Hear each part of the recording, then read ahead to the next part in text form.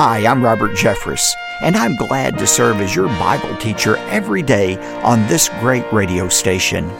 On today's edition of Pathway to Victory. Pastor, what if my mate is guilty of adultery with somebody else? Should I get a divorce? Is that grounds for divorce? Well, that's why Jesus followed his teaching on sexual immorality with a radical call to marital fidelity. Welcome to Pathway to Victory with author and pastor Dr. Robert Jeffress. Remember when you were young and learning about moral purity? The prevailing question from young couples seemed to revolve around boundaries. How far is too far? Today on Pathway to Victory, Dr. Robert Jeffress identifies helpful guidelines on physical intimacy in Jesus' famous Sermon on the Mount. Now, here's our Bible teacher to introduce today's message. Dr. Jeffress? Thanks, David, and welcome again to Pathway to Victory. Most people are pleasantly surprised to learn that the Bible provides practical help on some of the most sensitive and intimate aspects of our lives. For example, God created man and woman with a biological and emotional drive for connection. And within the context of marriage, it's one of the most fulfilling expressions of our love for one another. Well, on today's program, I'm going to show you what Jesus said on this topic during his most popular sermon. This message is part of my series called 18 Minutes with Jesus. Now, later in the program, David and I will describe a best-selling book by the same title I've written for you. It parallels our May teaching series on Jesus' famous Sermon on the Mount. My book is called 18 Minutes with Jesus. The subtitle is Straight Talk from the Savior about the things that matter most. I'm confident that this book will be the most important book you read this year, and not because it's my words, but it's based on the words of our Lord and Savior, Jesus Christ. And a copy of 18 Minutes with Jesus is yours when you give a generous gift to support the ministry of Pathway to Victory. Please be prepared to jot down our contact information to request my book and the other helpful resources that come along with it, including a complete study guide and even CD and DVD recordings for each session. This can make a great group Bible study in your small group study or your Sunday school class. More details are coming later, but right now, let's begin the next message in our series. It's one of the most surprising topics that Jesus addressed in the Sermon on the Mount. I titled today's message, Straight Talk About Your Sex Life. I'm not a gardener, but I understand that to be successful at gardening, you can't be friendly toward weeds. If you're going to be a successful gardener, instead you have to declare war on weeds. And that's why the late Swedish diplomat Dag Hammarskjöld wrote, "He who wants to keep his garden tidy does not reserve a plot for weeds." Now, Hammarskjöld wasn't talking about gardening. He was talking about our moral life. He went on to write, "You cannot play with the animal in you without becoming wholly animal. You cannot play with falsehood without forfeiting your right to truth. You cannot play with cruelty without losing your sensitivity of mind." And he could have added, "You can't play with sexual immorality without losing your marriage." That's the theme of the passage we're going to look at today. It's very easy to neglect weeds that grow up in our marriage, but no weed is more destructive than the weed of sexual immorality.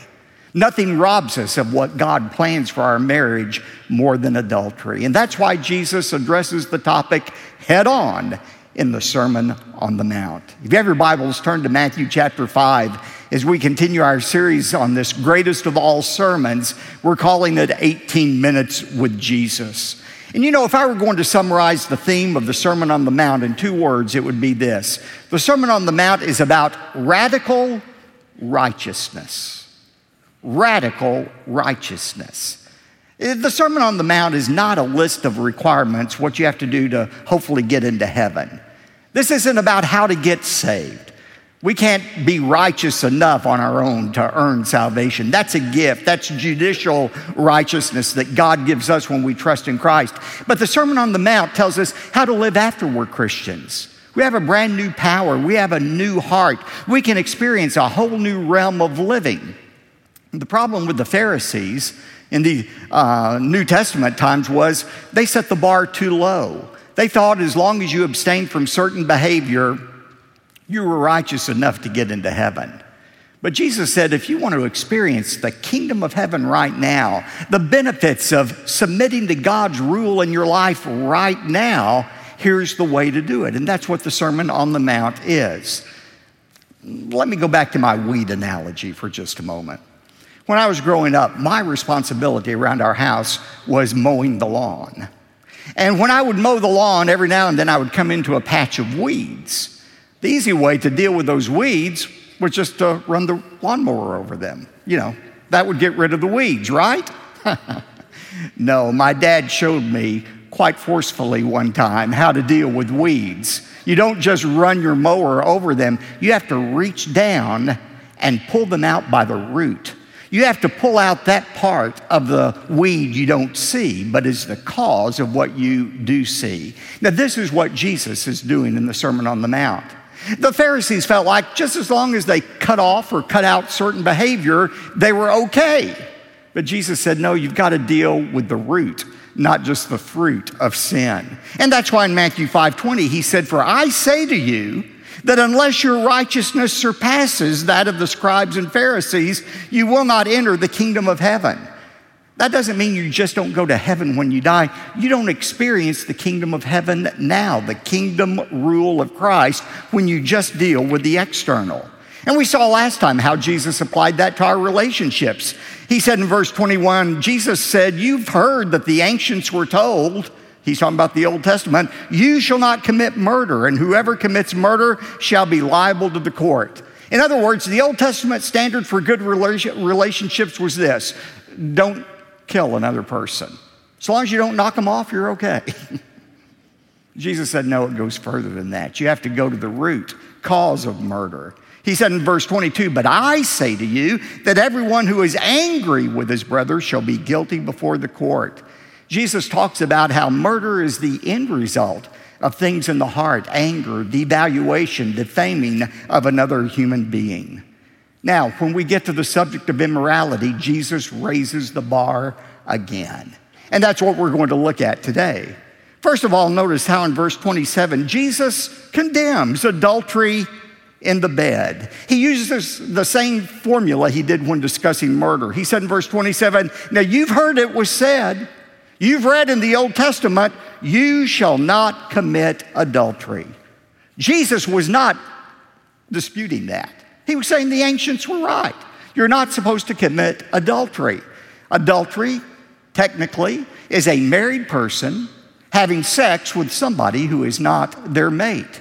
And there was a severe punishment for that in the Old Testament. Leviticus 20 verse 10 said if somebody were caught in the act of adultery, they were to be stoned to death. That's why, remember in John 8, the woman caught in adultery, they were going to stone her, the religious leaders. That was because the Old Testament prescribed that. Jesus did not negate the Old Testament law, but he raised the bar about what sexual immorality and sexual purity were really all about. You see, the Pharisees thought, well, just as long as I don't commit an actual act of adultery, I'm okay, right? Wrong. When I was youth minister here 40 plus years ago, I remember one summer at our youth camp at Mount Lebanon, I shared with the teenagers 4 rules for dating. 4 rules that will prevent you from sexual immorality. You know what they are? Number 1, when you're on a date, don't pull up. Number 2, don't pull down. Number 3, don't unbutton. And number 4, don't unzip. Now, I have teenagers that were there 40 years ago who are now parents in our church, and they tell me, Pastor, we've never forgotten those 4 rules, and we've taught them to our kids as well. And they're good rules. Don't pull up, don't pull down, don't unbutton, don't unzip. If you will not do those things, you are not going to have an actual sexual act of intercourse. But does that make you sexually pure? No. No. That's what Jesus said. Okay, you don't commit adultery actually, that's great. We ought to condemn adultery in the bed. But notice Jesus goes a step further. He condemns adultery in the head. That's where it all begins. Notice what he said here.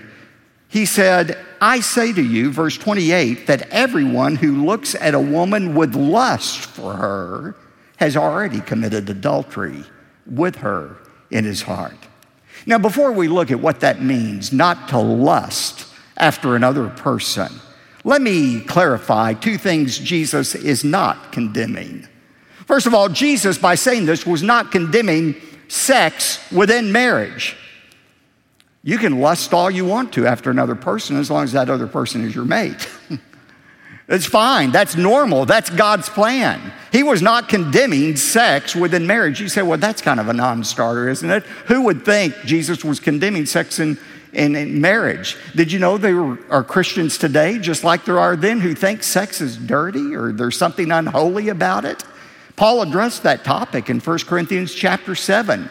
Some of these Corinthian Christians had come out of a very sexually immoral background, and now that they were converted to Christ, one person in the marriage thought, well, maybe we ought to just abstain from sex so that we can be more holy. And the other mate said, I'm not interested in holy, I'm interested in being happy. And so they would have an argument over whether they were going to have sex or not. Paul hit that issue head on in 1 Corinthians 7, verse 3. He said, the husband must fulfill his duty to his wife, and likewise the wife to her husband. That word, fulfill their duty, is a word that's used in the New Testament for paying taxes. I won't go there, but that's what it's talking about. There is an obligation that you have toward your mate, and your mate has toward you. Verse 4, for the wife does not have authority over her own body, but the husband does. People stop there and say, well, there it is. The Bible's misogynistic. It hates women. They're inferior. They stop too short. It's true. The wife doesn't have authority over her body. The husband does, but the converse is true as well. The husband does not have authority over his body, but the wife does. Stop depriving one another. Stop robbing one another of what God has designed for you, except by agreement for a time so that you may devote yourselves to prayer. But then come back together again so that Satan will not tempt you because of your lack of self-control. If both of you agree to abstain from sex for a short period of time, that's okay, but it has to be short, because if you abstain too long, you'll be tempted by Satan.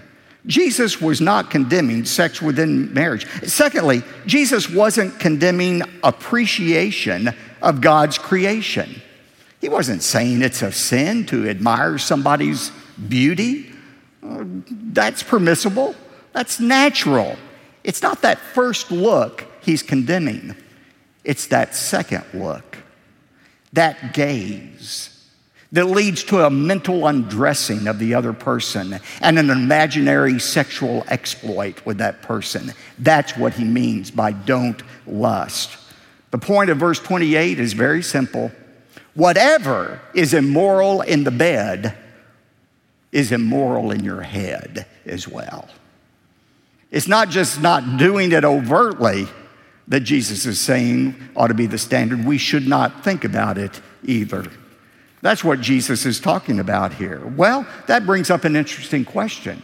Pastor, what if my mate is guilty of adultery in the bed with somebody else? Or what if they haven't done that yet, but they're certainly guilty of adultery in the head? They've got a porn addiction. They're continually lusting after other people. Should I get a divorce? Is that grounds for divorce? Well, that's why Jesus followed his teaching on sexual immorality with a radical call to marital fidelity. It's not just purity we seek in our moral life, but it's fidelity in our marriage. Look at how he addresses this issue head on in verses 31 to 32. Again, using that same formula. You've heard it said, whoever sends his wife away, let him give her a certificate of divorce. We'll look at what that means in a moment. But that was the Old Testament, Deuteronomy 24. But I say to you, here's the higher standard, that everyone who divorces his wife except for the reason of immorality makes her commit adultery, and whoever marries a divorced woman commits adultery. Now, I want to point out a couple of things about this verse before we get into what it's actually saying. First of all, there is nothing more distressing than an unhappy marriage relationship. David Brooks, the opinion writer for the New York Times, writes, "There is no loneliness so lonely as the loneliness you feel when you are lying there loveless in bed with another. People go into marriages imagining they are going to sail the open seas together, but when you're in a bad marriage, you are trapped in an enclosed basin." Some of you listening right now can relate to that. Some of you have gotten out of what you thought was a loveless marriage, an unfulfilling marriage. My purpose in this message is not to condemn you or to pile a load of guilt upon you. If you've divorced for other than the two biblical reasons we're going to look at in a moment, God's word to you is you can be forgiven and be the best husband or wife you can possibly be from this point on. But for those of you who have not divorced yet, even if you're in a lonely marriage, listen to what God's word says. God's will for your life is not to be miserable. He designed marriage. He knows how it works best. And we're looking at what Jesus says we should do in our marriage, even when it's an unhappy marriage. So, first of all, we understand what you may be going through right now. And the second thing I would say was, what we're looking at in Matthew 5:31 and 32 doesn't represent the whole of what Jesus taught about marriage.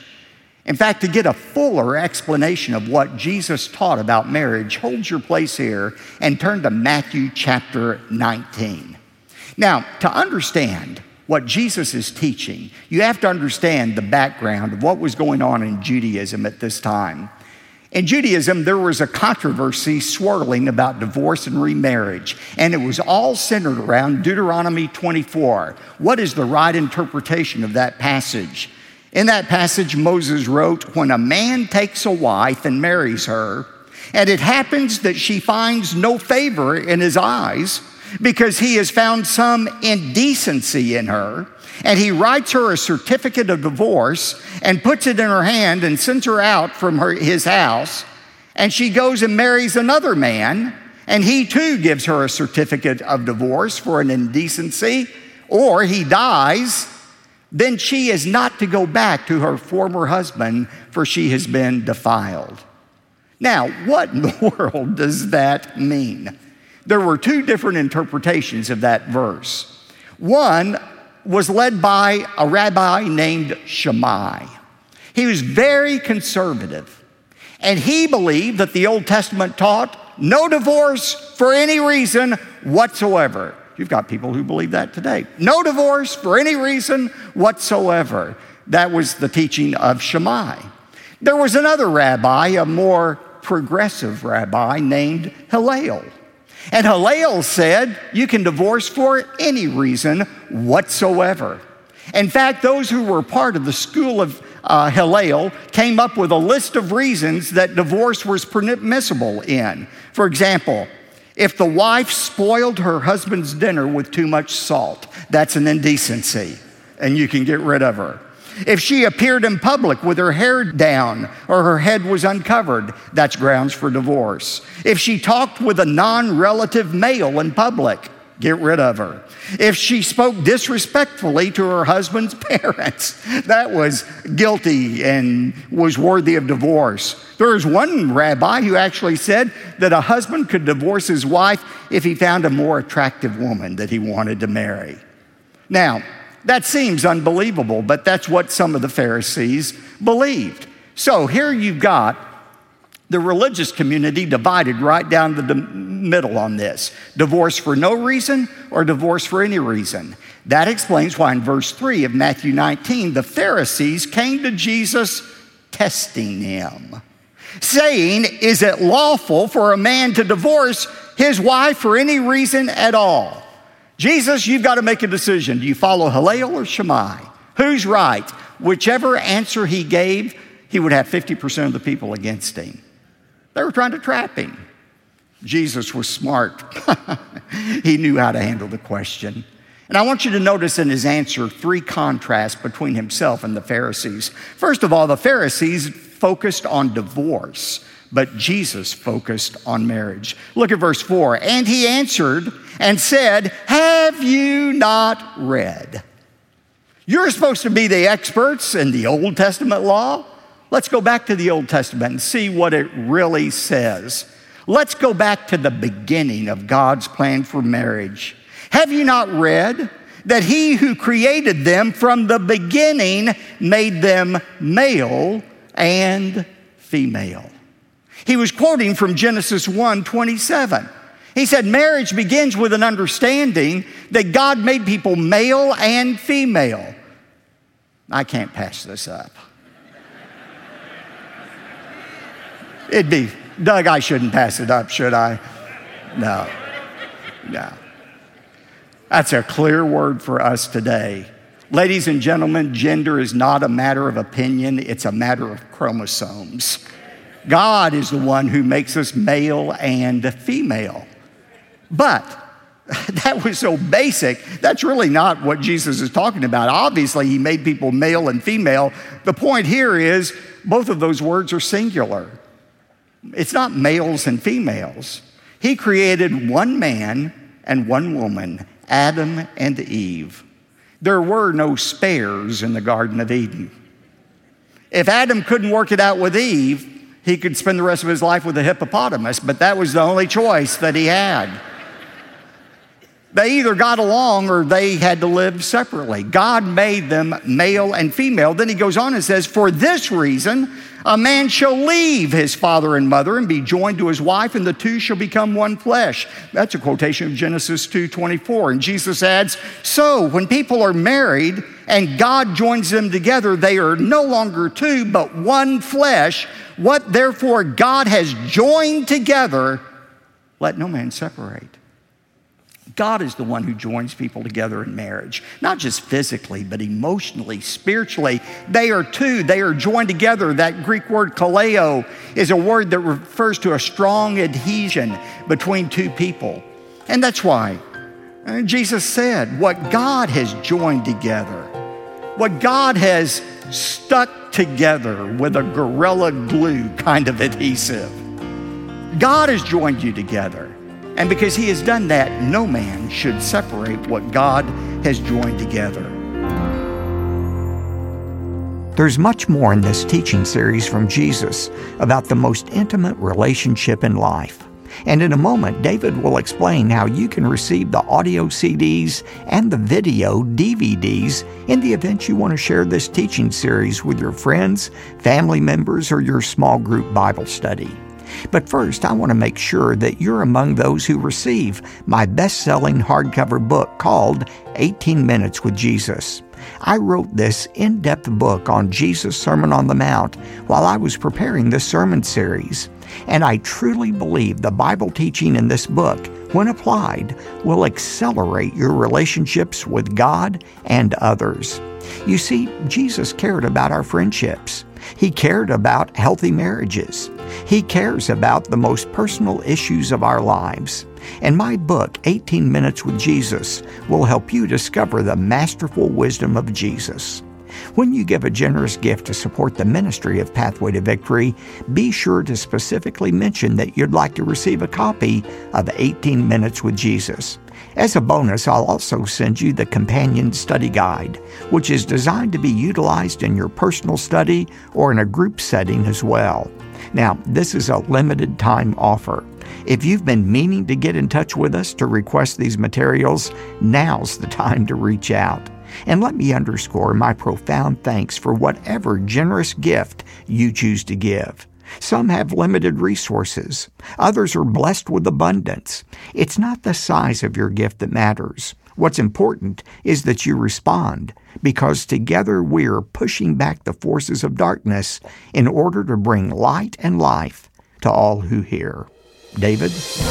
Thanks, Dr. Jeffress.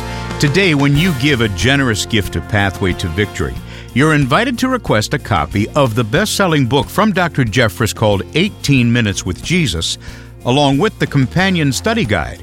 Here's our toll-free phone number, 866-999-2965, or visit us online at ptv.org. And when you give an especially generous gift of $75 or more, we'll also include the complete 18 Minutes with Jesus teaching series on audio and video discs. Call 866-999-2965 or go to ptv.org. You could also send your request by mail right to P.O. Box 223, 609, Dallas, Texas, 75222. One more time, that's P.O. Box 223, 609, Dallas, Texas, 75222. I'm David J. Mullins. Join us again Wednesday for part 2 of this message called Straight Talk About Your Sex Life, right here on Pathway to Victory.